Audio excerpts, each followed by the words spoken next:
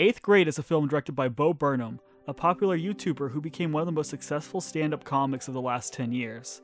In his special Make Happy, he explores a bit of his declining mental state and his issues with anxiety. This struggle led him to write and direct a feature film about what he was feeling like, a girl stuck in the worst possible year of school, 8th grade. The film was distributed by the beloved film studio A24, and many acclaimed it as one of the year's best films. The star, Elsie Fisher, even got a Golden Globe nomination for her work. The film chronicles the life of Kayla, a girl in her last week of 8th grade trying to navigate her life and the struggles that come along with just being alive on a day-to-day basis. Today I have on Dan Asbell on Workshopping Humanity, where we discuss the cultural and philosophical elements of a piece of popular culture that has influenced our lives in one way or another. This is an episode of Workshopping Humanity.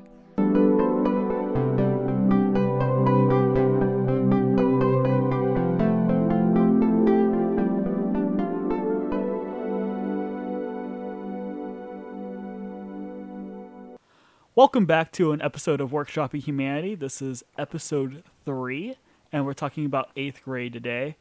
And today I have on Dan Asbell, the artist formerly known as Dan the Movie Man.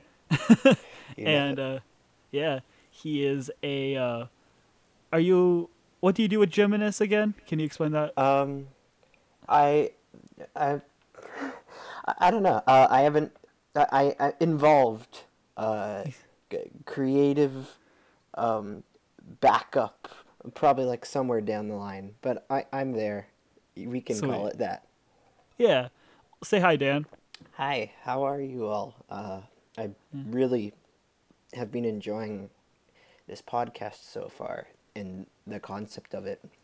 So I'm glad that I get to be here and contribute some of the ways that pop culture has helped me as a person, I guess. Yeah. And that's awesome. Thank you so much for being on here. And I know one thing about Dan is that he is a big festival junket person. Yeah. I remember we had this old podcast called the Toy Box Podcast, and we talked for like 2 hours about all the different festivals, and that was a good time. Yeah. So this will be a good discussion. Yeah. Because 8th grade was kind of a film festival movie. Yeah. So cool. So first off, we're going to start, what does this movie mean to you in particular? And I guess we're going to branch off a lot more just about anxiety in general. Yeah. On this. So kind of explore that, maybe how 8th grade affected you and how it relates to your personal anxieties. Yeah, of course. Well, what's interesting about my experience with 8th grade is that I suppose my interpretation of it and its meaning to me has changed drastically over time. And it's always had significance to me, but I think right now it has a certain significance to me that I hadn't really got a chance to analyze prior. I saw it at its Texas premiere at South by Southwest 2018 with Bo and Elsie in attendance, which was cool. And at that point, the trailer hadn't come out or anything. There was just the Sundance buzz.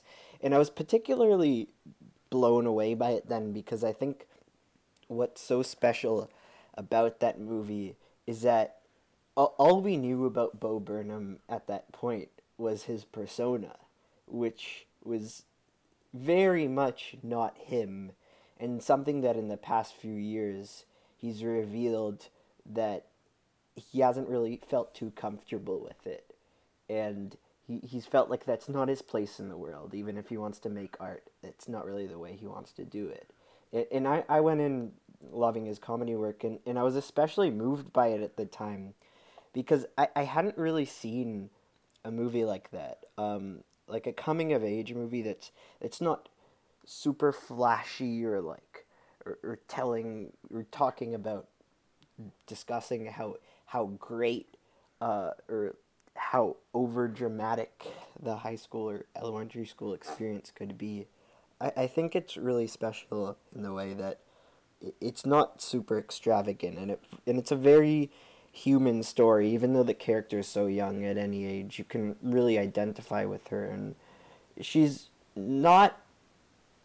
Elsie Fisher doesn't really have the traditional movie star persona in it, like her. I don't know how deep to go here. You could stop me if I'm going too deep, but I think No, you're good. yeah. Go as deep as you want. I mean, we'll Okay, discuss cool. all of this. Yeah. Yeah, I haven't. I saw the movie during the pandemic again, but it was before we discussed it for this podcast in this way. But I think it is quite a particularly impressive movie in its way that it deals with anxiety. We can delve into the specifics as of why later, but I think that and the way that what I was about to say before is that the fact that the main character is like slouching the whole movie, and she's not a super she's I don't know what the word I'm looking for is. She's not the traditional character that we see in these kinds of roles, and I think I guess I'm still trying to I didn't script this or anything, so I'm just trying to Oh no, you're good. break Man. it out That's, myself. Yeah. But I do think for now I want to hear what you say, but I think it's a movie that's its meaning to me has changed, but I think it's always been a very special form of representation in a way that we don't really talk about in terms of mental health representation. That was very muddled, but so is this movie, and so are the emotions of that period in your life, and socially and whatnot. So it's a muddled world we live in. So I think it's all very just in that regard. Yeah, and Trista and I on the first episode, we actually briefly talked about 8th grade, and I was like, I can't get too deep into it because that's on the schedule. We can't, but like we were talking about it as well in that episode because of how it correlates with the whole coming of age experience. And something we had talked about on that podcast is how impressive it is that they have so many ums and yeah. And what's funny is I re-listened to the Boyhood podcasts I think last week, and I realized how many times I was like, and I was like, shoot, this is something that we all do, so there you go. Yeah. But anyway, I'll keep a counter this time for every time I go and but like this movie, it's got to be like over 200 times, but I love the fact that they incorporate that into the script. Like that's such a unique thing. Yeah. I think yeah. Oh, yeah. Yeah, I agree. I didn't really have much else to say. Sorry. Oh, okay. No, you're fine. So this movie, I saw it. I wasn't able to see it in a festival. I saw it at an Alamo Drafthouse in the summer it came out, and it was definitely one of my most anticipated movies of that year. And it was that year when I decided to start getting into Bo Burnham's comedy, and Make Happy is my favorite stand-up special ever. I think it's brilliant. I think it's super funny, but also is one that I've thought about so often. And his Kanye type of rant at the end when he breaks down and admits his anxieties towards even doing the performances is such a revelation, I think. Like, it's such a unique breakdown. And so I was anticipating 8th grade, and not the year. The year was awful. I'm talking about the movie. Yeah. And what's interesting is my dad goes to see a lot of movies with me, and I wasn't thinking this would be one he'd particularly want to go see, but he listens to NPR. NPR had this glowing review for this movie when it came out. So he's like, yeah, I got to go see that. So we both saw it together. And I remember like watching the movie being like, shoot, this is going to open up a whole lot for me here in this theater, because I do not think there's been a more accurate representation of my school experience in this movie. Nothing comes close. Nothing comes close. I mean,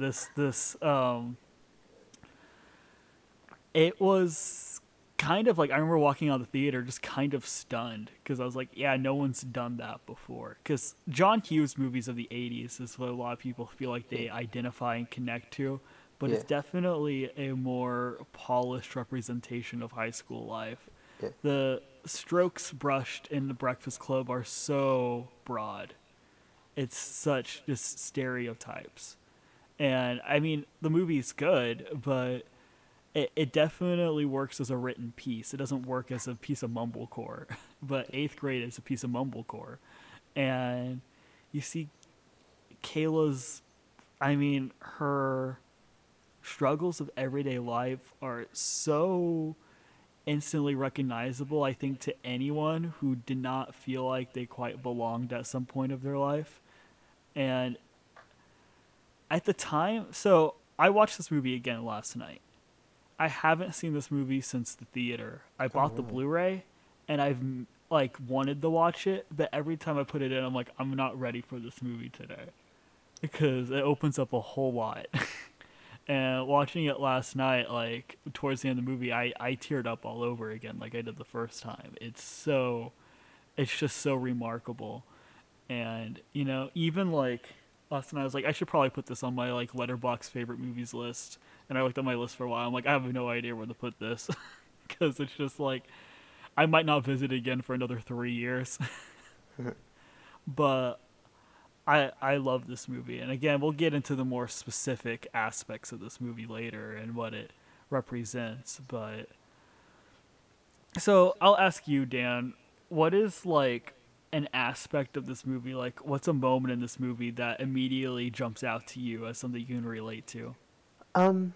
It's a good question. Specifically a moment or an Yeah, aspect of the way it's made.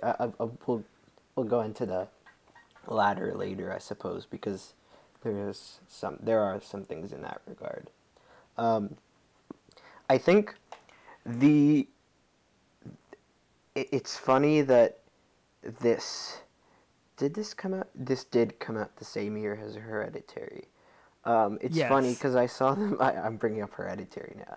I saw them like 2 weeks apart. Huh. At least my second viewing was 2 weeks after my first viewing of Hereditary, and I think it's funny because the two big Sundance indie carryovers of that year that were big summer movies. One was I found one like horrifying, it, more so than the other, and it's not the one you'd expect. I remember because I remember specifically the first thing I said to my friend after I walked out of my second viewing of that scene at the pool party is scarier than anything in Hereditary. I Um, kind of agree with you. yeah, uh, but I think the reason why is because I'm the type of person.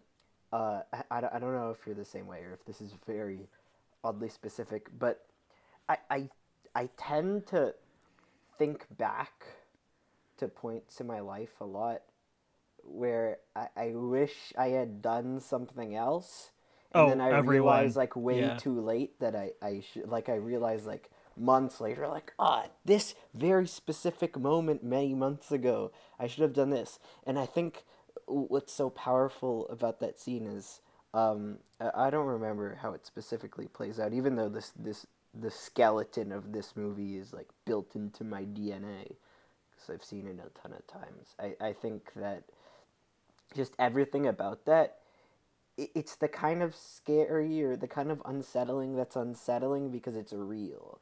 And it brings back to you like moments where you felt this way. And I say this objectively because I think that was his intention. I again, my idea of it's kind of muddled, just like this movie and just like this character who's also really muddled. But I think just how real and authentic that is, and how it manages to balance not making the other characters seem cruel, but rather just the feeling of isolation and the feeling of not wanting to be there is quite um, impactful on me and makes me reflect on some of the horrible social experiences I had in elementary school. Because yeah, I was the type of person who was in the same very small social circle like until around then, and yeah, I think that's around the same time as this character. That's when I started being more socially adventurous, and I think it is horrifying. So horrifying, and the movie captures it really well. Yeah, that's a particular moment I was gonna bring up Yeah. is actually right before that pool party. Before she like enters, Yeah. she goes to the bathroom and just starts to have a bit of an anxiety attack. And that was the first time I had recognized that as something that was I don't know necessarily if it's something that everyone did, I guess, or Yeah. that it wasn't as uncommon because throughout my entire life, I remember going to different events in different places and like immediately the first thing I did was go to the bathroom and I'd have to just sit there for a few minutes before I went out and did anything Yeah. and just kind of like think about, okay, how am I going to navigate the situation for the Yeah. next 2.5, 3 hours, and what if I can't escape? And an aspect of anxiety is what if somebody brought a gun? That's always something that I do. Yeah. And so, like, whenever I first saw that, I was like, oh, this movie's gonna get me. Shoot. Like that was one of the very first things where I was like, oh, I'm in for it for the next hour. Yeah. Yeah. I think that's an interesting point because I feel that way too, and I think that movie I felt spoken to, and particularly, yeah, I felt like it was particularly aimed at me, that type of thing, because I also hate social functions. Like, I, I know you encouraged me, or encouraged us, linking back to other movies, and I specifically want to, um, I don't know if many people have seen this because it's on the festival circuit right now, but it's only after watching another movie that I realized that this movie has such a powerful way of doing that.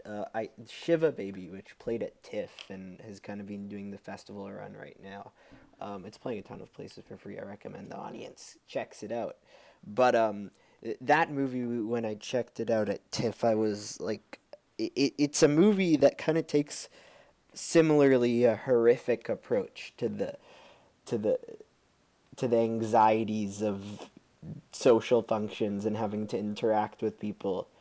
And what's why I bring that up is when I watched that movie, I realized like, holy shit, what other movies are there any other movies that authentically portray these types of gatherings for the people that don't want to be there? And then my mind harkened back to 8th grade, and especially when you said, when you pitched this episode idea to me. I think it's fascinating that it took so long for that type of thing to happen. Yeah, I feel.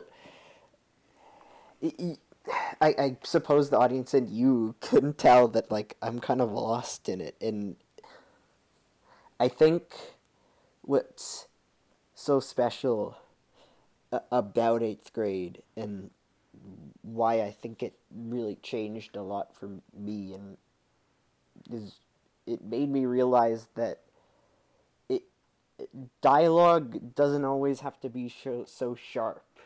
Not everything has to feel super overridden, because sometimes as a person, and I know I can relate to this a lot, and even with the story you just reflected on, you can surely relate to this a lot, but sometimes life doesn't have that type of feel to it, and I think that's what a lot of movies do wrong. Like, sometimes you're completely lost, and you don't know what to do in these types of situations, and I think the beauty of 8th grade is that it's very open about that. It's the character is a mess. She never knows what to do. She leaves the party to go to the bathroom, and nearly every social interaction she's in for the first half, she doesn't know what to say, and I think that's really special, and I can tell that it's really personal for Bo, even though he is hasn't necessarily ever been a teenage girl, but I'm sure we can all relate to the overarching themes of that. Yeah, and I totally agree with you. It's something we also discussed on the Boyhood podcast. Not to plug my own podcast episode, that was 2 episodes earlier, but we talked a bit about how you had mentioned earlier that you're a type of person that thinks, "Man, I should have said that," Yeah. like later after something, Yeah. and that's exactly Sorkin's scripts. Aaron Sorkin's scripts Yeah. are. They're they're all filled with "I should have said that right then," but every character has the right thing to say at the right time. Yeah.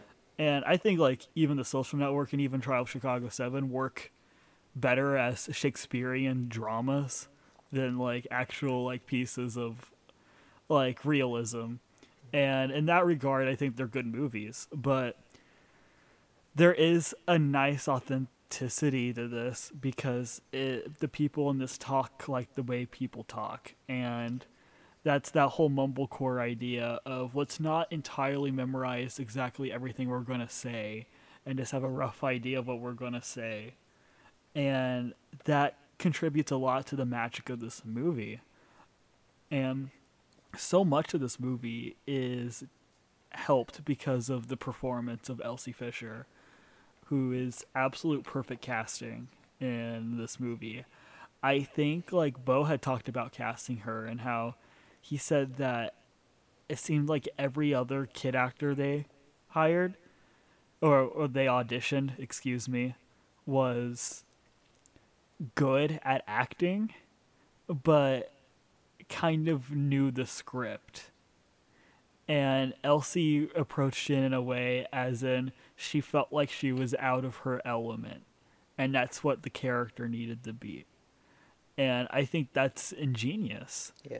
And yeah. I want to cut in and say something quick because you bring up something interesting about the interviews that she's done, and I actually remember vividly the South by Southwest Q&A. Bo said he had heard that she didn't get into her school play because she was too anxious and she freaked out on the stage, and then he was like, "We've got her. This is our Kayla," which is quite a lovely story. And I love that. I love the idea of like you didn't make the school play, so then you ended up making like one of the most successful films of 2018 and you got nominated for a Golden Globe. That's a cool arc. It's a really cool arc. And like even the fact you were talking about before, Elsie Fisher is not like and I mean this in the nicest way possible, conventionally attractive in the way that a lot of kid actors can be. Like you can still see all of her acne. Like you said, she slouches. She doesn't always have clear speech at all times. But that makes it to where you remember the awkward times of 8th grade. Yeah. And, you know, one of the scenes that stuck out whenever I was watching this last night that I laughed at was the scene towards the end of this movie, which could have felt so false, and it worked so well, when she finally confronts the petty girls that will, like, never respond to her and talk to her. And it's this moment where she goes up and she's like, "You're just mean all the time, and I'm nice to you, and you don't deserve this." And it's such a satisfying moment. And what I love is that it's not that she automatically just gets this boast of confidence. She doesn't look them in the eye once when she talks to them. Mm-hmm. Like, she has her cap, like, it's, and her cap's down, she's tilted towards the ground, and she cannot look at them when she's speaking to them, which shows that, like, she is still so self-anxious about all of this. This is not a full circle arc. But she finally, there's a part of her that is kind of broken when I don't need you. Yeah. And I think that's such a beautiful moment. Yeah.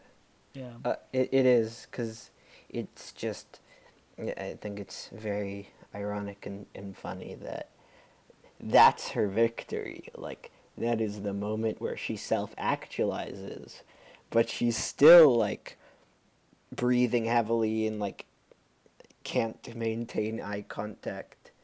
But she still manages to self-actualize, which is a pretty good way. It's showing like sometimes these things don't handicap us. Sometimes it doesn't have to seem that way. Sometimes it's purely just like, this is there. It's not a part of why I do not think these are nice people. And I want to go back to, in correlation to that, I wanted to go back to what you said about the whole like conventionally attractive thing, which is what I was trying to touch upon in the intro, but it's a tough subject to start on just because it's easy to be like instinctually interpreted as being rude or whatever. But it's more in the sense of like, think of movies like, I'm trying to think of coming of age movies in the past 2 years. Like, think of, as much as I don't think this is an example of a good one, this just came to mind, like Waves, because I know Elsie Fisher really likes that movie. Not every kid in high school looks like Kelvin Harrison Jr. and Alexa Demi, like, right? Yeah. It's so, and I think it's important that the movie star look and the idea of being like incredibly like like over built. the top good looking or whatever is it's important to not do that sometimes, because we can't be like, sometimes I can't relate to someone like someone who's really like conventionally attractive being like, oh, I can relate to them because they say they don't find themselves attractive and they're not happy about their appearance because they have like the actors themselves likely can't identify with that, and I think Elsie Fisher can, and I think that's why she's so good at pulling this off, because she knows it. It's instinctual to her. It's part of her, and even though it's certainly, I guess, overdone in a way, it's easy for the audience to know that this is not an act. This is her manifesting her own anxieties in a physical way.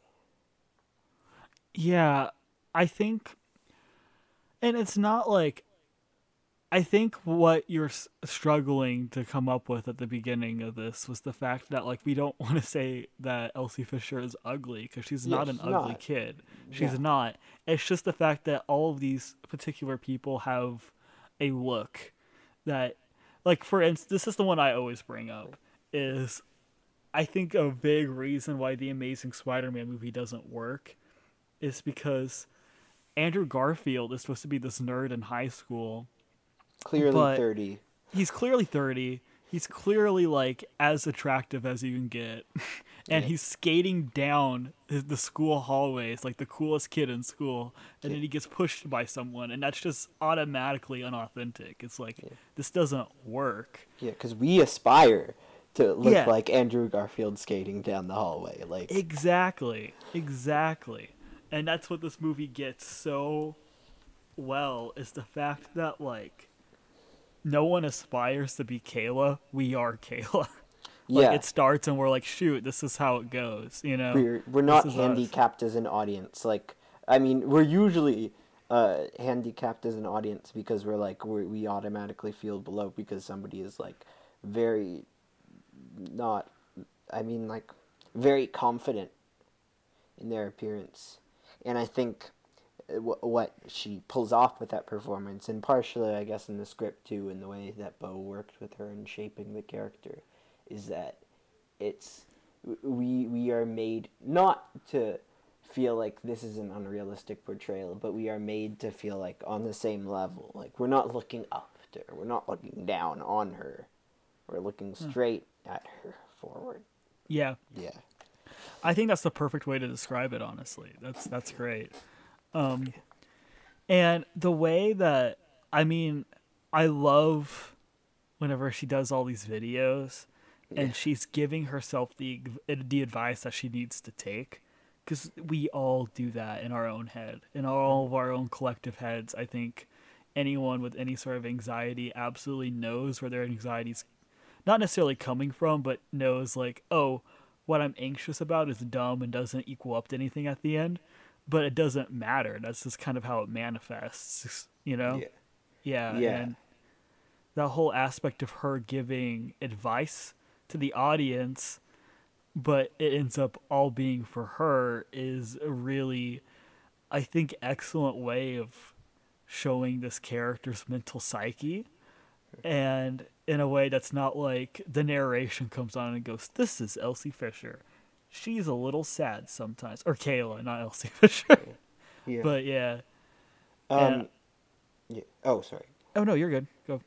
Oh, you were done. Okay. Yeah. I think what's eh, pretty cool about that as well is we're in those moments when when she's doing that and she's recording on her laptop with the webcam.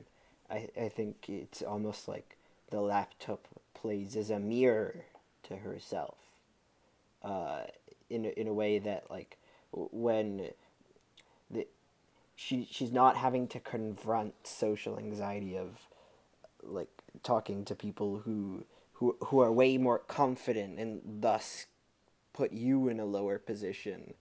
She's putting herself on her own level, and even though she doesn't necessarily have an audience, this is her coping mechanism and her way of self-talk, even though some of us may do it in our heads. But I think yeah, that's pretty fascinating. I like the whole metaphor of it, like the camera playing as a mirror. Yeah, I agree with that. I think that's wonderful. Something about this movie's so something that really stuck out about this movie this time for me was something that I have quoted before, but I think perfectly sums up this feeling of anxiety that a lot of us have is whenever Kayla talks and she says, "This is like I'm waiting in line at a roller coaster, but I still haven't gone off of it yet." Mm-hmm. And I was like, that's perfect. That's a perfect analogy. And I know that Bo must have just been able to say that at one point and went, "Oh, I've got to save that for later," Yeah. you know. But like, I'm telling you, I teared up the time I heard it this time, like more than I did the first time. It was something about that moment, and that I think her admitting that and saying it on screen is a moment of clarity for the character and the audience that is so earned. I it's so just wonderful. Yeah, it's especially great to hear her articulate it herself, because she's not the confidence and the lack of confidence doesn't necessarily isn't necessarily limited to her image or her struggle with social interaction, but sometimes it's limited to things as simple as I don't know how to decipher what I'm feeling. I think Yeah, that's cool. I do too. And another big aspect of my own anxiety is not feeling like I've lived as much as I've wanted to Yeah. on as old as I am. Like I feel like I should have had more experiences or tried more things. Mhm. And a scene that didn't even register with me the first time that I think hit me the complete hardest this time was, well, except for the dad speech, which I'm sure we'll get into. Oh Um, yeah. yeah, but is the scene actually right before that where she gets up, she gets her flash drive and sees her middle school, not her middle school, but I think her elementary school stuff being like, "Hey, you're in junior high now. Is it great? Do I have a boyfriend now? You have lots of friends?" And she's just like tearing up because she's like, "No, I don't have any of this that I imagined that I was going to have when I was a kid." And obviously, Or what looking, social norms tell us we need to have at this point. yeah, I don't. And maybe so, maybe that's it, but I also don't think, like, personally now looking back as a 22-year-old, I'm like, oh, what junior high kid is going to make lasting relationships and art at that age? Like, that's just a brutal age to get through. But when you're in elementary, you think of being 14 and 15 and you think, oh, we'll be an adult then. Yeah. And that's kind of the unending cycle of it, you know, like I still think now I'm like, oh, I'll have it all figured out when I'm 30. And I'm sure when I'm 30 I'll be like, well, shoot, you know? Yeah. Yeah, and that's a beautiful moment. It is. And I think it is great character development because we know that she wants to be more, and I think she wants to be understood, and I think that's what a lot of the characters who play out in like a villainous way, or not necessarily villainous, but the, she feels like they're out to get her, but really they just don't understand. And I don't know, I don't have anything more articulate to say than that, but I think I think the way it kind of makes me want to go into the way that the side characters in this movie, even though we may interpret them as being cruel to her, they're not. They're just kids who have had great social lives and had their parents do everything for them, and everything just feels natural to them because it's the type of life they've been living, and they're too young to have an empathetic view of her.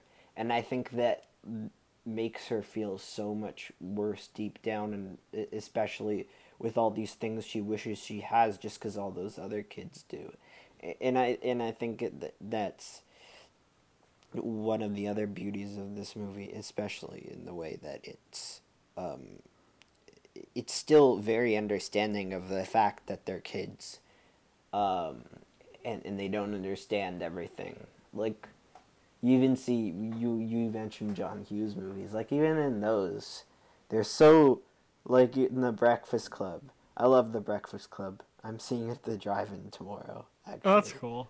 Yeah, but I guess that's a cool moment to plug that. But I think humble brag. Yeah, it's not as I don't love it because it's a high school movie. I love it because there's a lot of sharp dialogue that doesn't necessarily feel relatable. I don't think it's relatable at all. But those characters seem so above themselves, if you know what I mean. Like, yeah, they play out and they speak in a way where they come off like they know everything they need to know. But sometimes I think it's important for movies to be aware of their characters and that they do lack the life experiences to fully understand that. And I think that's what creates a lot of the disconnect between Kayla and the people who go to her school. I do think another interesting observation this movie gives is the bratty kids. If we talk about them, Yeah. I think the two bratty girls in particular, Yeah. don't actually ever seem like they're happy or having a good social life either. Every point, you never see them smile. They're always looking at their phone. I think the film's also showing us that the type of social life that Kayla wants in 8th grade is miserable as well. There's like not a good solution to that, you know? And I think what Kayla figures out at the end, whenever she goes over to Gabe's house and they eat chicken nuggets and talk about Rick and Morty, which is just adorable, is the fact that she's like, oh, I'm happy with this. I'm content with this. This isn't what I thought I was going to be at when I was in elementary school, but I can find happiness in this moment, you know? Mm-hmm. And also, just a brief side note, the kid, Gabe, he liked some of my tweets on Twitter one time and I freaked out. So shout out to Gabe. Yeah, shout out. He also voices a character in Isle of Dogs, I believe, that came out the Yeah, same year. So that's pretty yeah. cool. I think um, he's been in a lot of cool stuff, and deservedly so, because I think he encapsulates the other one well. Yeah, you do make a good point though, with the way that they don't seem happy. I think just what Kayla early in the movie fails to understand is nobody has what she had hoped for and what she had assumed for in the hard drive. Because I remember people when I was in middle school who were in relationships, it was like not real. It wasn't real. It wasn't what they're looking for. It was a lack. Even when kids in middle school, it's like a quarter of what they think they're doing. They just don't really understand what it's supposed to be.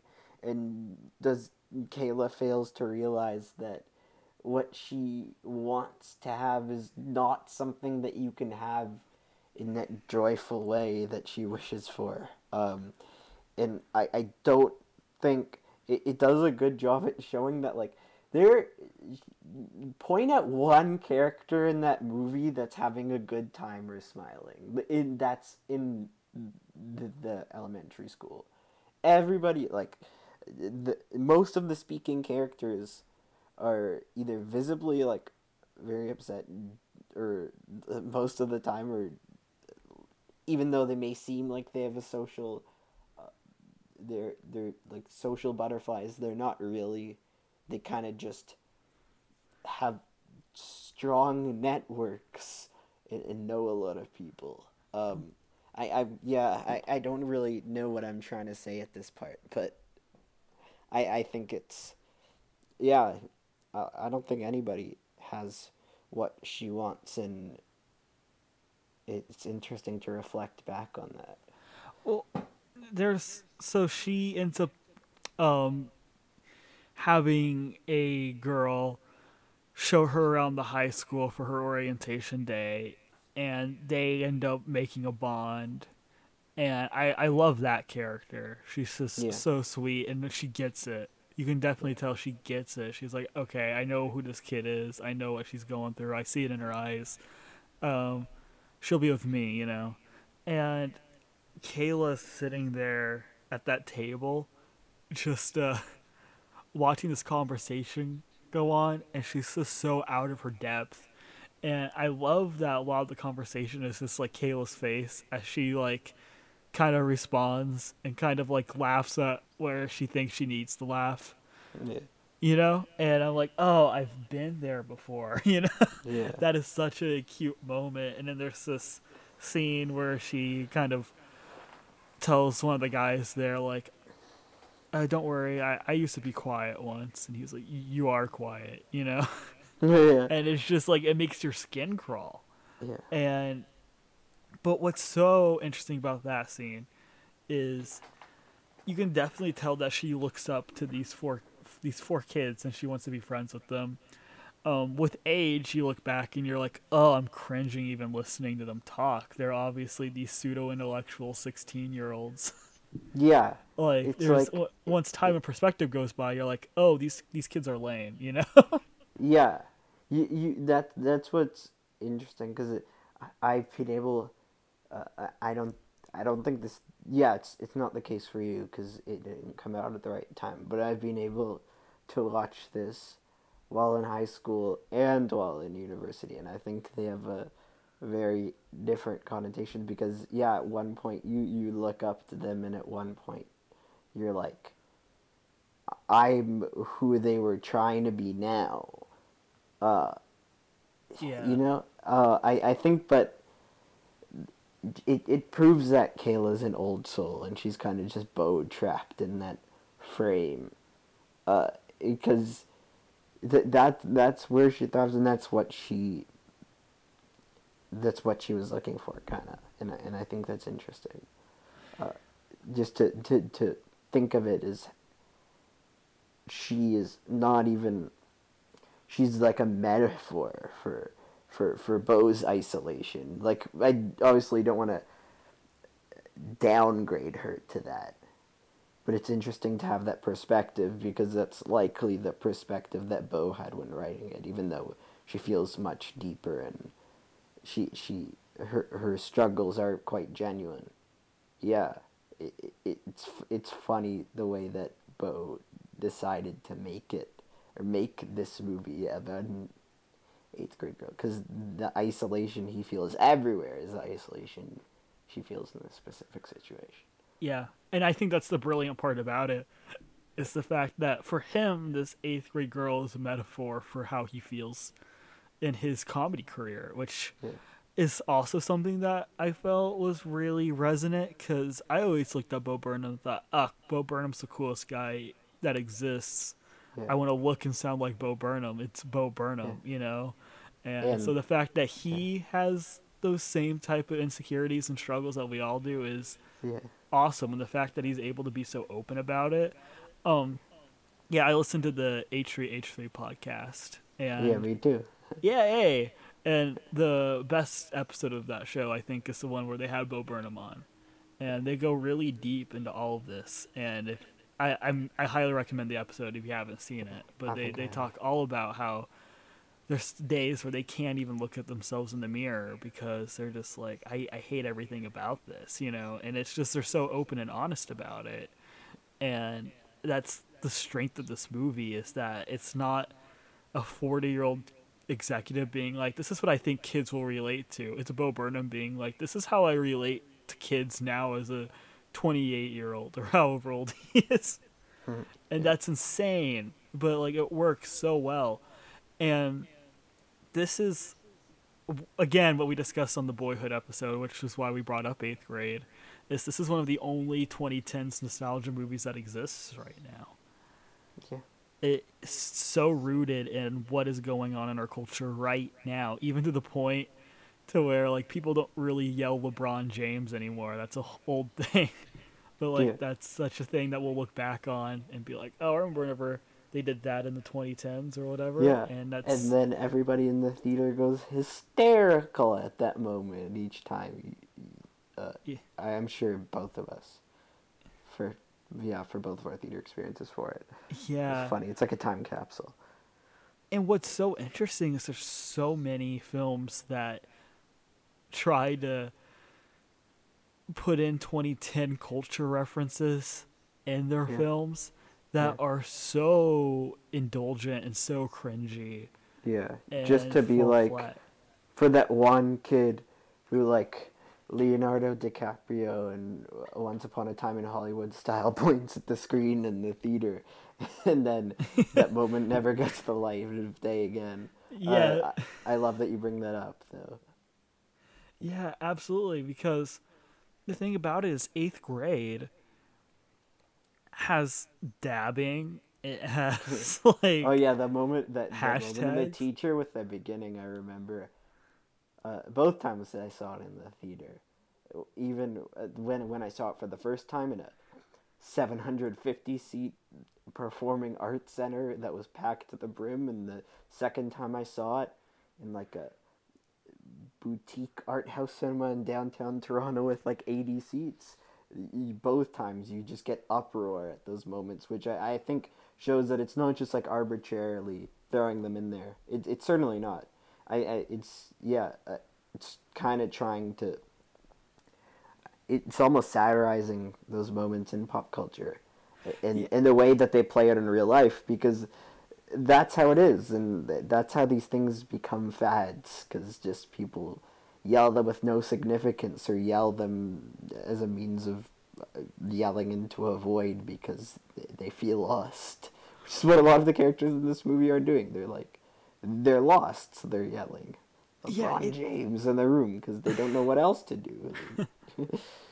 It's weird. It's so like ironic. It's in a sake of irony. It is this idea that, like, the dabbing teacher, they're not saying that, like, oh, look how funny dabbing is. It's, like, the laugh that you get from that, it's not like a ha ha ha. It's a, Like, it's an uncomfortable, like, shoot, that's weird, you know? Yeah. But, like, that's the whole movie in a nutshell, is uncomfortable laughter. I mean, all throughout the whole thing, including what I have to say is one of the hardest laughs I've had in a movie theater in my life. Is the scene where they randomly cut to them them filming a school shooting PMA. Oh yeah. And that jarring transition, the first time I saw it, I went, what did this become? Oh my gosh, but what? And then they like revealed that it's like the theater class, and I was like, oh, this is insane. Yeah. And not only that, I can totally see them trying this in a few years. What the heck? Yeah. And the kids are like so like the not dumbfounded, because it certainly doesn't have that deep of an impact on them. No, they're all just But- like, okay, whatever. Yeah, and I think that's what's funny about the way that kind of breaks up the tensions, or not necessarily the tensions, but the misunderstanding that adults have of kids when they're that age. And I haven't been on the one side of the perspective, obviously, the latter, because again, we're too young, a little too young to get that side of the perspective. But I think the way that those teachers do that and they try and be cool is that what they're not understanding are these things have no significance. It's really just like, yeah, it means nothing. And in the same way, the school shooting stuff means nothing to the kids, and that barrier is fascinating. And yeah, It just all of a sudden feels like a Eric Andre bit. Just all of a sudden you're like, what? Yeah. You know? He's probably done something like that. I'm sure. Yeah. That he just occasionally shoots like the guy in the backstage, the prop gun or whatever, and has the guests be like, "What's happening?" for a second, and that's what I felt like in the theater. I just felt like I was like, "Am I being pranked right now? What's going on here?" You know, but like that's such a. There's not another moment like it in the movie either. It's just such a moment that comes out of nowhere. Yeah. I think one thing we definitely need to talk about is the dad character. Josh Hamilton wholesome. is so good in this movie, and he's so wholesome. He's so patient, and he's so understanding, even whenever Kayla can be a bit of a brat in the movie. You know, he's always there. I think it's because he gets it. He gets this a time of her life and how it's difficult and how she kind of wants to be left alone. But he prods a little too much as a dad, but it doesn't seem like he's trying to be invasive. He just cares, you know? Yeah. I forget specifically. Do they mention if he's a widow or not? Yes. Yeah. Yeah. He says, when your mom died, I was scared, in the monologue at the end. Yeah. And I think that's why we don't. It's fascinating that we don't ever really get to hear it from her perspective, because again, it's just one of those things that doesn't have much emotional significance to her at the time in her life. There's just so many things that feel more important, like her social life. But I think that barrier, that's like he can he can be empathetic about it because he's had loss, and he's having mental health struggles of his own. Even though it's most of the movie, it's a one-sided relationship, and she can never truly understand him. I think that bond is really, really like special, and something that makes me really reflect back positively on the movie. Yeah. I do wonder if Kayla in the film, a part of her anxiety and her self-worth has been because of what happened to her mother. They never explain that, but that it's definitely that moment where you realize, okay, but also, like, you can still have all of these issues that she's having in the movie with a completely normal and stable home life. That's kind of what makes it so special. Yeah. It's not an essential part of understanding the movie and how it works, but it is an interesting bit. But we should talk about that monologue because I think that's what a lot of people take away from this movie is how good the dad monologue is. Yeah. And it's this moment at the campfire when Kayla asks her dad if she makes him sad, and that kills me every time. I'm like, oh goodness, like this is what I'm like. All right, here we go, and he goes off on the speech about how he's like, I wish that you could see yourself the way I see you because I'm proud of who you are. Like I don't want you to be something else but this. You know, you have these interesting hobbies and you're cool in your own way. You know, you have your own ideas and your own philosophy behind things. And the part where he talks about how she started empathizing with people and sharing, and she had all these things built into her. Like he didn't have to do any of that, and how that was really what was important to him. And you have to realize that that's really what's important to a lot of parents. I know there's parents out there that end up having a kid who is the top of the social hierarchy that end up being a jerk, and that's going to make them a whole lot more disappointed in retrospect than having a kid who cares for other people. And I think that is there's this idea that at that time of your life you want to be a kid that feels like they are on top of things in the fact that they are the coolest and the people below them they're not as cool as I am. And it's not as binary as that, but it's the idea of you have to wear a certain way, things, talk a certain way, kind of even degrade others at points, and be so confident in yourself and be so prideful of yourself that you feel like you belong. And that is another form of self doubt that's just emulated in a different way.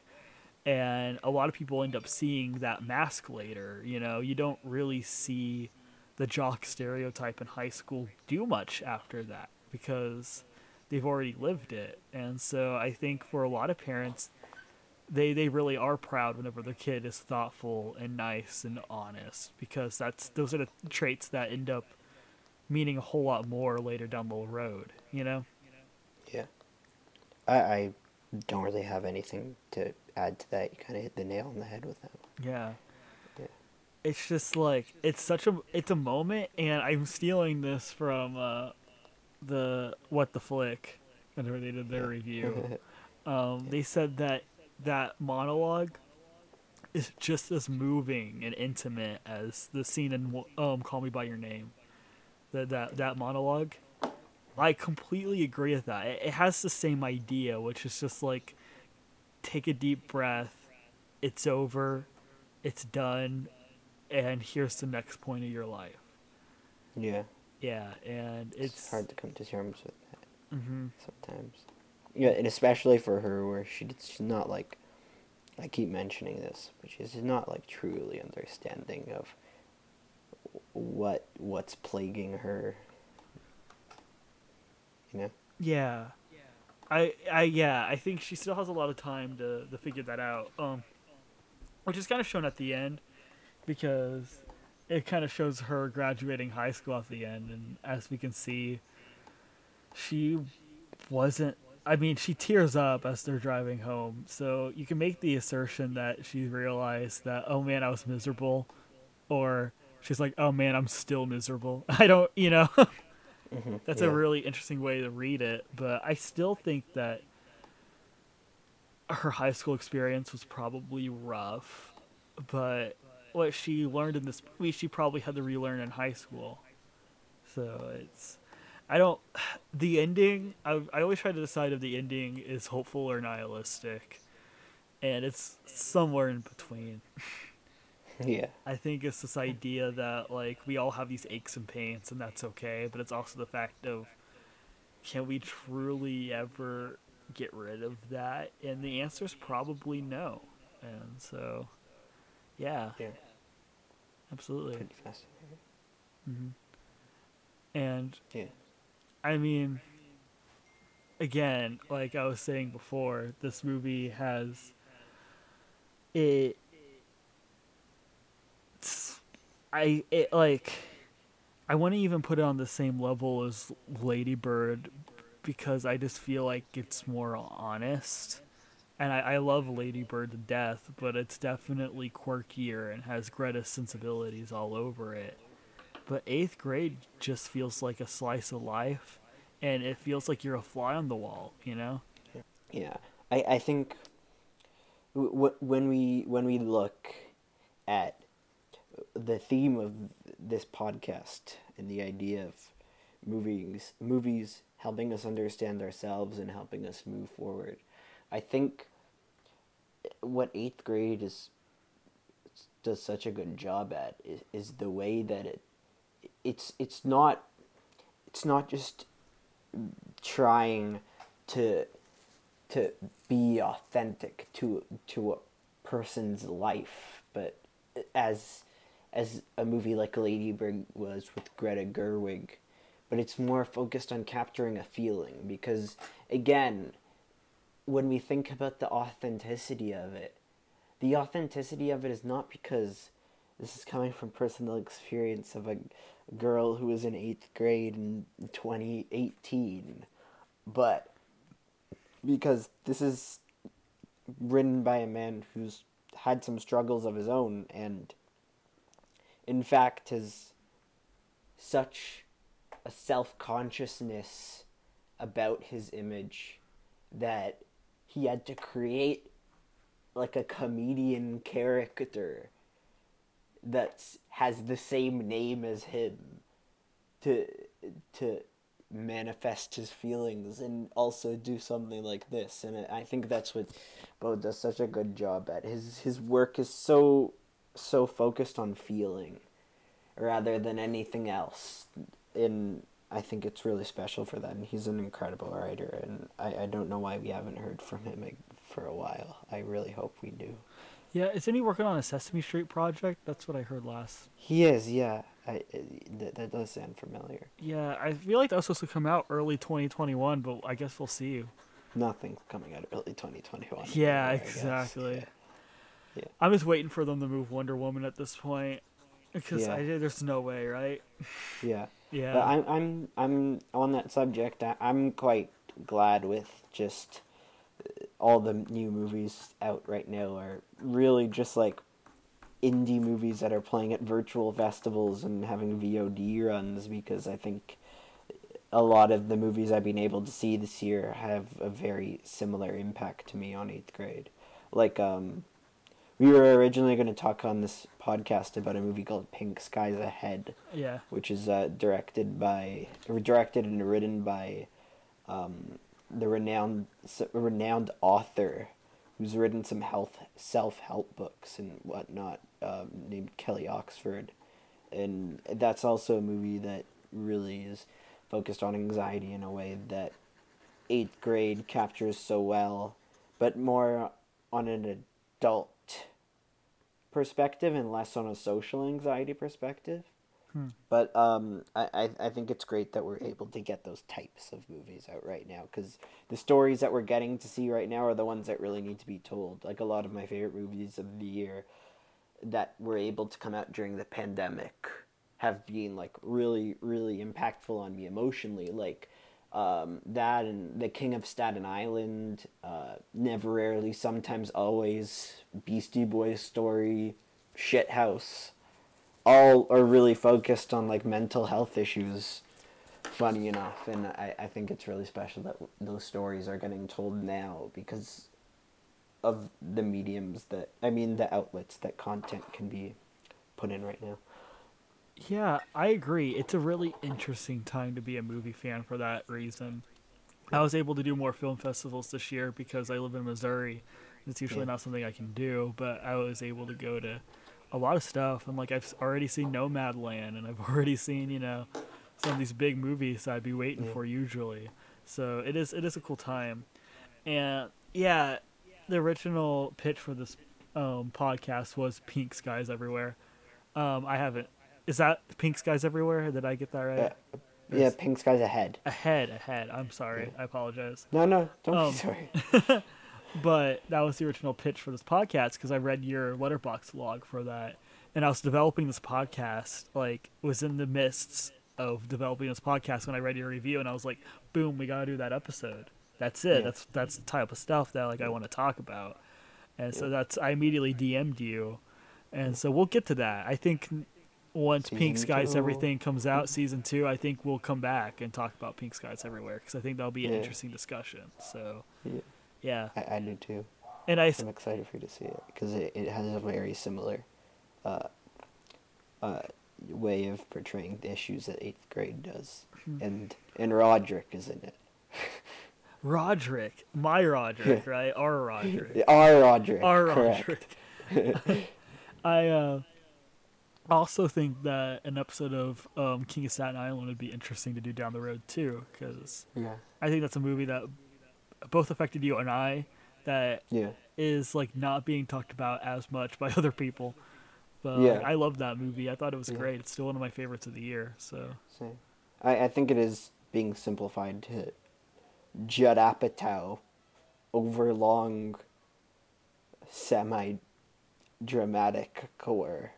When it's really something that's deeper than anything he's ever done, just because it's very autobiographical, more in the Lady Bird vein than the 8th grade Or vein, Honey but Boy. still, yeah. Yeah. Oh, certainly, and yeah, kind of just using this character that's basically him with a different name and a different profession as a facade for his deeper issues of grief and whatnot. yeah, and that's such an interesting movie because it's like this summer vibe movie for sure. Like, Yeah. I watched that with a few friends on Rabbit. I had rented it from the Alamo Yeah. Draft House streaming service, and I watched it with a few other friends on a Friday night. And like I remember feeling like, oh, it's like going to a summer movie. Like that was nice. Yeah. And yeah, it still like puts you through the ringer of emotions. And I think back with it with a lot of nostalgia, honestly, for Yeah. the weird I- summer of 2020.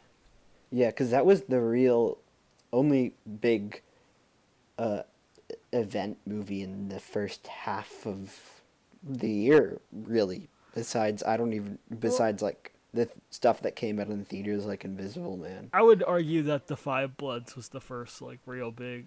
Like, Oh, true. That yeah. was the week before. I Yeah. still haven't seen that. Oh, you haven't? Yeah. It's really I good. need to. Yeah, it's one of my favorites of the year as well. It came out the same year as King of Staten Island, I think. Yeah.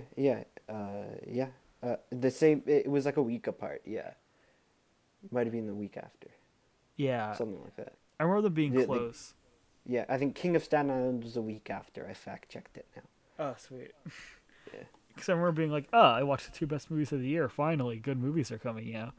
Because Yeah. for a while, The Lodge was my favorite movie of the year for like Yeah. a solid 5 or 6 months, which is also a really Yeah. good movie. But Yeah. I remember being like, oh, finally, The Lodge is not my number one anymore because it's been that Yeah. for a while. So, Yeah. but yeah, I think it's been a great year for content in general, and I think not a lot of people are speaking on that.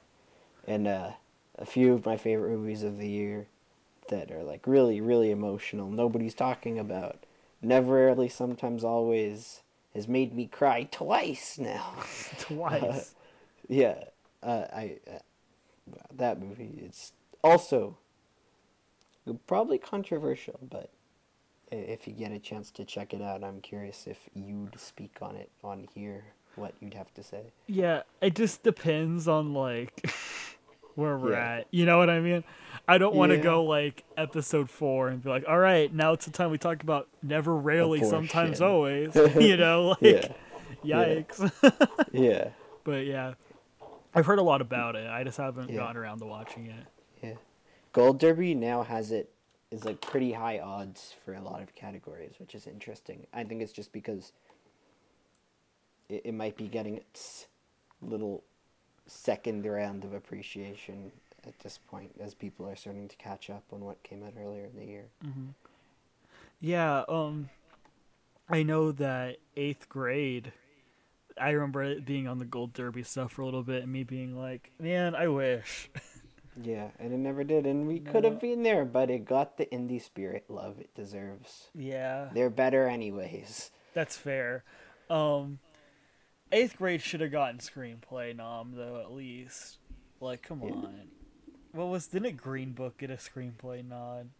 Yeah, it did. No, it won. Didn't it win? Yeah, it won. Wow. It did. And no love for 8th grade. Yeah. What a I always life. think the Indie Spirit Awards are always better for like those movies that I guess the members of the Academy can't really relate to. Because I guess I actually voted for 8th grade at the Independent Spirit Awards. I was a member that year. Oh, that's cool. I think it's because of the fact that it's just like open, and as long as you pay $100 a year, you can vote. And I think that's where its audience was, and it got a few wins there. I think Elsie won there. That's good. She should have won. I mean, I still think that it's just a sublime performance, and It was. I really hope that she gets like roles. Yeah. She was nominated. She didn't win, but Yeah. But Bo won best first screenplay at the Spirit Awards. Because now Elsie's like she was in Castle Rock, which Yeah, and she was in the Addams Family. yeah, we can forgive her for that. Yeah. There's a lot of like stars in the Adam Family. Did you ever see it? No. No, me either. It got a theater re-release last week, which is like they're really running out of shit now. It actually, because I work at a movie theater. I think I've mentioned that on here. Is it already. playing at your theater? Or was it? It did. Like I would say, probably a month ago. Yeah. Yeah. So weird. But like, they brought it out for $1, so it was $1 tickets to go see it. They also brought back like Abominable and stuff. It's weird. Yeah.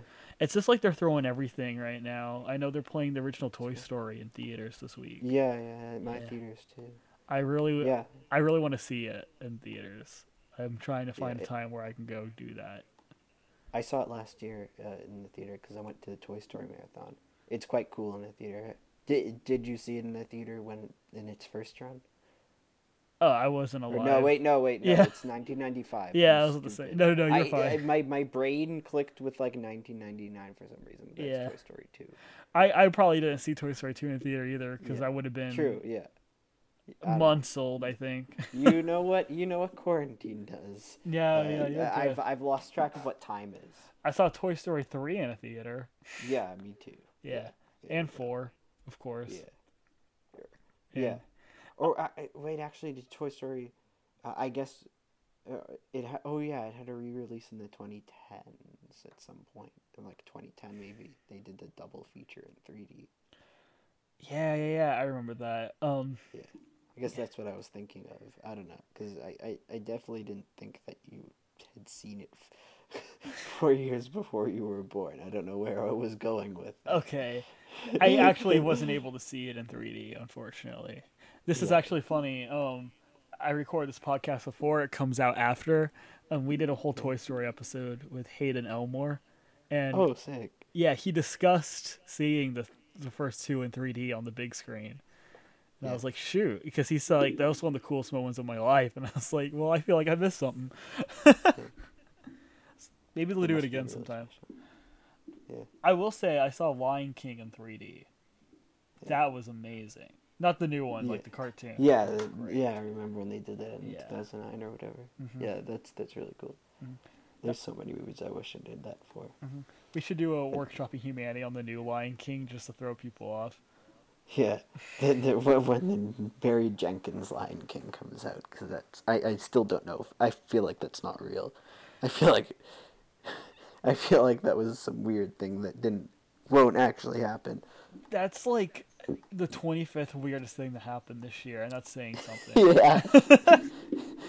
And it's still like it's a pretty long list, and you have to go pretty far down for it to start to get not weird. Yeah, like I remember reading that article and being like, okay, who is playing Mad Libs at Disney? And I went, Barry Jenkins Lion King 2 live action remake.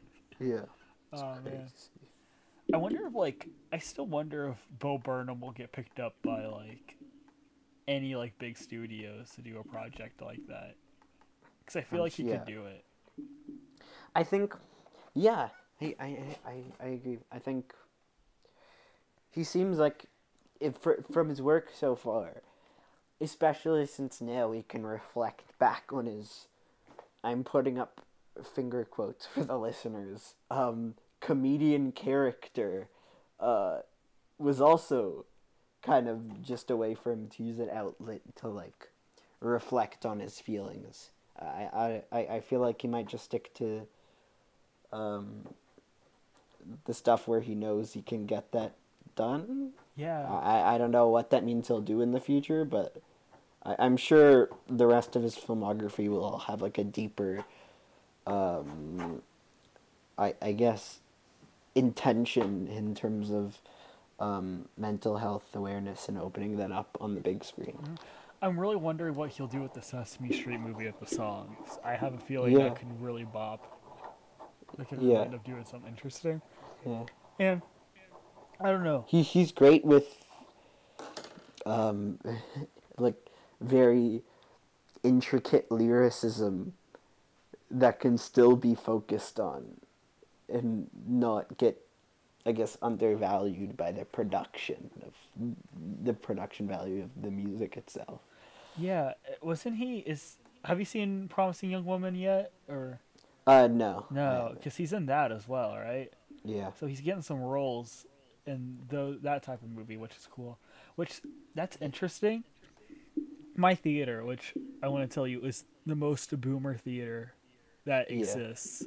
Like, we released Let 'Em Go with Kevin Costner. Is that thriving? Oh, it's thriving, dude. Every time I go into work, I'm like, why do I, like, there's people seeing this. It's like 25% full theaters seeing this movie.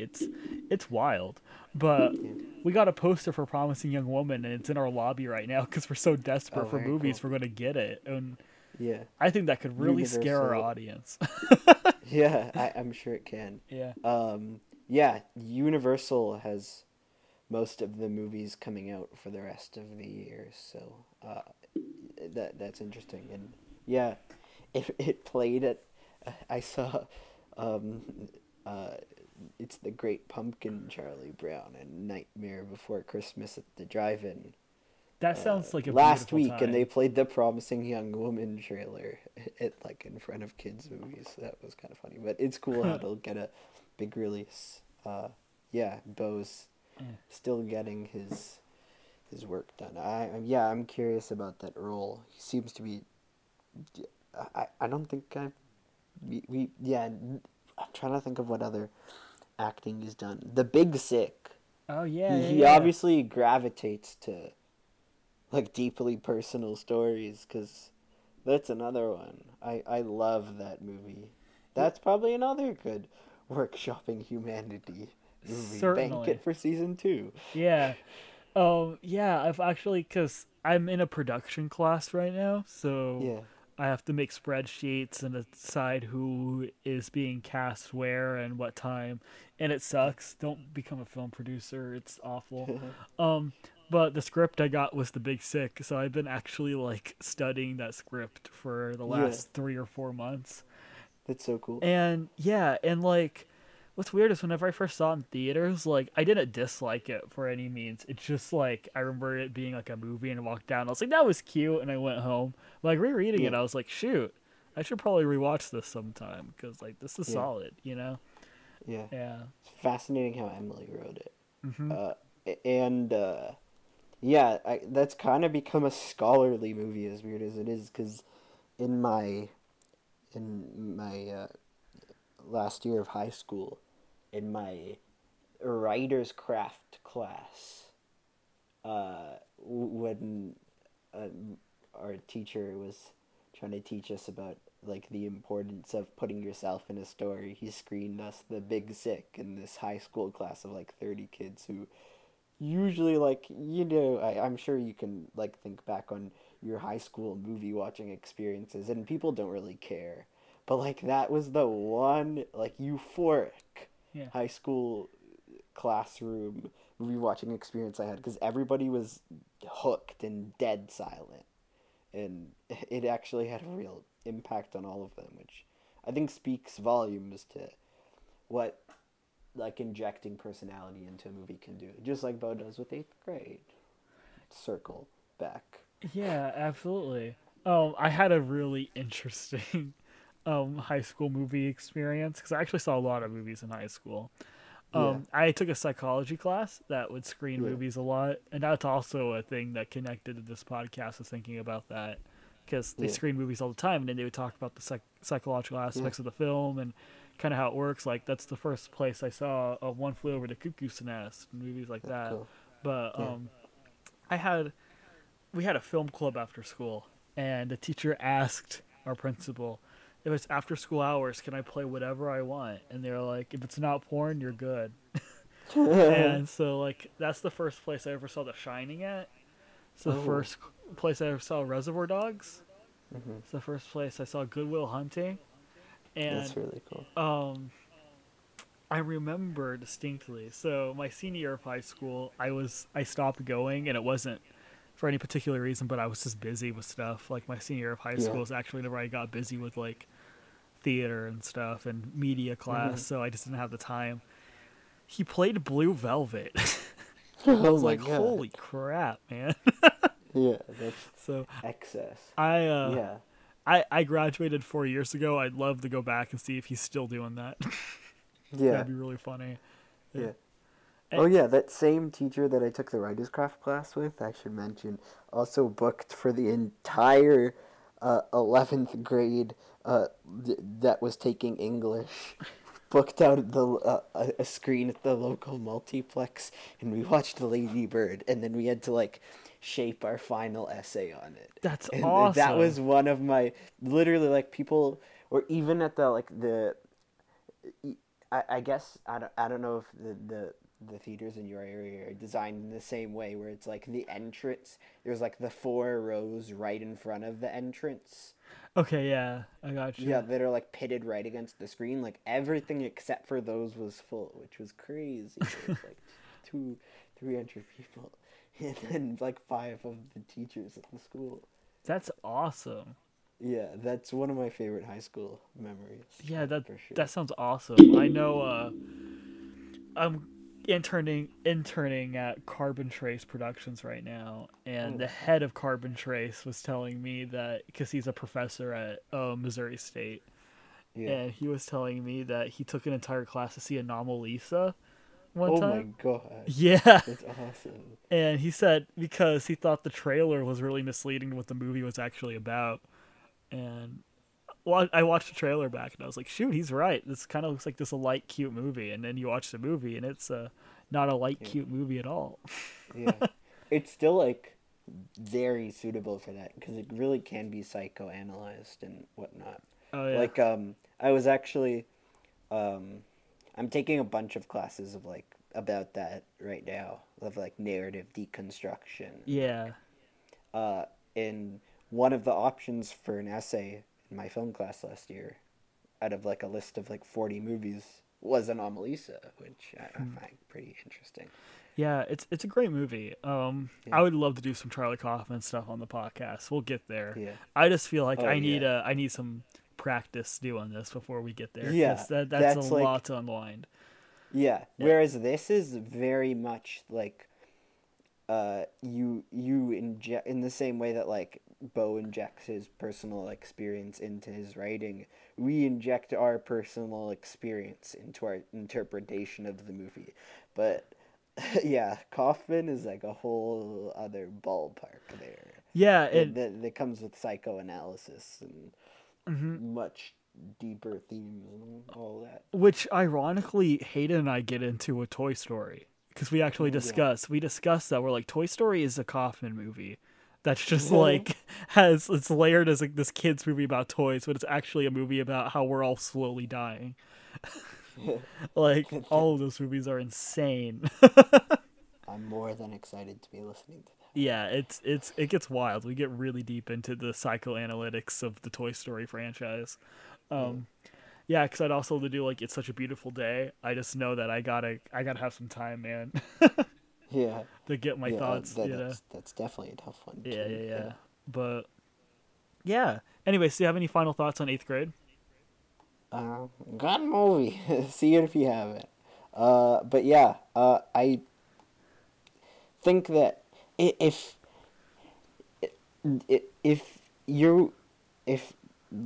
theoretical listener, if you have not seen Eighth Grade since its original theater run, and you've found yourself struggling with mental health in a way that's any different than at the time that you first saw it, especially if you've dealt with anxiety coming from isolation of everything that's going on in 2020. I highly recommend revisiting this because I think it might be more impactful than you remember. Yeah, I have to say the same thing. I've loved this movie. It's had a tremendous impact on me. Once again, I don't know where it's going to be on my favorites list. That's the entire theoretical process. Yeah. um, because it is one that, like, it hurts to watch, I think. Yeah. And It's uncomfortable, deeply. deeply uncomfortable. And one of the top reviews on Letterboxd says, Eighth Grade is a horror movie, like in all capitals. Yeah. And it is. whenever you mentioned Hereditary, I was like, shoot, he's kind of right. Yeah. It is like this immensely scary movie Yeah. that will The like score. shake you to the bone. We never talked about the score. Ah. The score adds to it so much. Yes. It is like this very like I want to say it's almost industrial. It's just like it does its purpose. But like it is such a character in the movie and it's so weird. It's such a weird choice. Yeah. The one song that's like in the, I think it's at the pool party scene. I think it's called Nautilus.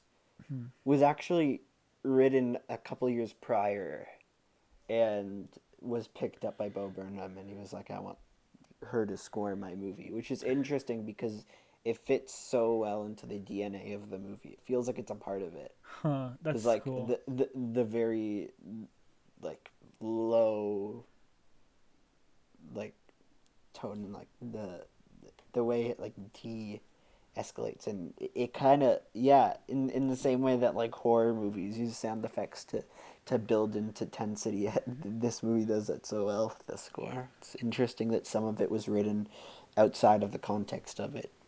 Yeah, and also the trailer song was Perfume Genius, right? Yeah. Yeah, the I wanna True. break free, na na na na, you know, and Yeah. that because it was funny because I actually listened to that album like probably a month ago when that song kicked on. I was like, it's the Eighth Grade song. Oh, okay, I know who this guy is now.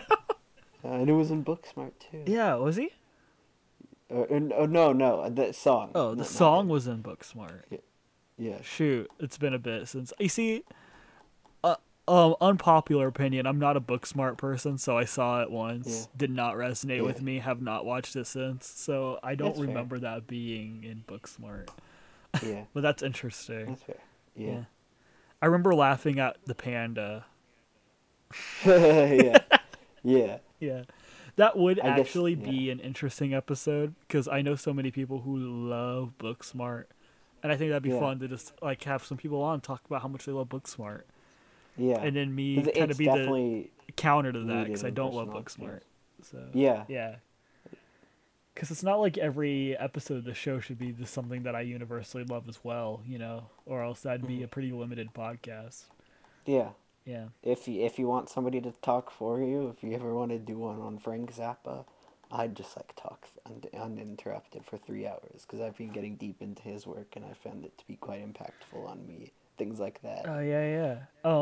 I mean, I'm hoping to explore theme parks. I'm hoping to explore Whoa. music. I'm hoping to explore all sorts of things I have on the horizon. That's cool. Yeah, actually, I have someone coming on episode 5 to talk about the Journey to Imagination ride at Epcot and Disney. Yeah, I Yeah. saw about that when you were introducing it on your Instagram. I'm quite curious about that. Yeah, I think it'll be interesting because I think we should just get like there was this idea. The first thing was like movies. That's what I do. But then I was like, well, books exist, music exists, all these different things that have impacts on us that we don't normally explore. So we should have times to do that as well, you know? So Yeah. It's surprising to see humanity like deeply rooted in things that we don't expect. Mm-hmm. I think that's one of the most powerful things that can happen to you, is to resonate with something, no matter how odd it is to, if that not profound at all. That was like Noah Centineo, it doesn't matter what you do for others tier, but still. Well, it's not like that's that cliche saying that's like the earth without art. It's just Yeah, because of the way that art and culture, this in pop culture in general, just kind of shapes us yeah, without us even realizing it. I think that's even if you're like someone who works on construction or you're a lawyer or something like that, I almost guarantee you have a personal connection to something, you know? yeah, And for sure. I mean, movies like Eighth Grade, to bring it back full circle, are ones where we can actually find ourselves in them, or movies like even Black Panther for a lot of the African American community was whenever they're like, oh, I see myself on screen, and it's just movies like that are so important. Yeah, there. Yeah, so I think that wraps up the episode. So, Dan, where can people find you? A lot of places you can find me on Letterboxd at Dan the Movie Man. Um, you can find me on Twitter at Daniel underscore Asbel. Uh, Twitter, no, Twitter is Daniel underscore Asbel. Instagram Dan underscore Asbel. I write reviews sometimes at keithlovesmovies.com. But yeah, also doing some festival programming stuff, which is cool.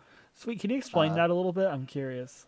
yeah, I did some programming for the Toronto South African Film Festival this year. Like, I helped them pick out stuff, but they took none of my recommendations. So people, don't watch anything.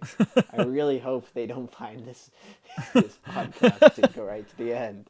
But right now I'm like deep into the application process for the Fantasia Festival in Montreal, which is like a genre festival. They've played some cool stuff. Like, Yeah, I they've know played, there. That's awesome. yeah, yeah. So yeah, I'm like phase 3 of the application process, but it looks like I'm gonna be doing some stuff for them this year, which is cool. That's sick. Yeah, If I ever need a festival film, get to a festival, I'll just contact Dan the Movie Man. yeah. I will cheat Yeah, my way through it. I don't know. and then Yeah, thank you for having me on this. It was great to be able to, I guess, analyze this movie in this way. I think it makes me realize how much more it means to me than I'd initially expected. yeah, again, I that's the whole idea of the podcast. It's just to explore these ideas in this lens. And so it's just Sure. it's already gotten so many cool discussions coming out, Yeah. and it's also an intellectual exercise. I'm like, after one of these, I'm always like, I gotta lay down for a little bit. Yeah. It's a cool thing. So this podcast is run by Toy Box Productions. That's my little studio, and we are getting a group of podcasts coming together. So that's really cool. So I'll just tell you about some of those real quick. We have a podcast coming out called Gold Derby Horses, and it's an entire awards season podcast hosted by Ooh. George Ehert. He's gonna make fun of me. He's gonna laugh at me because I always mispronounce his name on purpose. But yeah, and George will talk about that because he's on next week's episode. By the way, we're talking about Yi Yi next episode, the Edward Yang movie. So get hyped for that.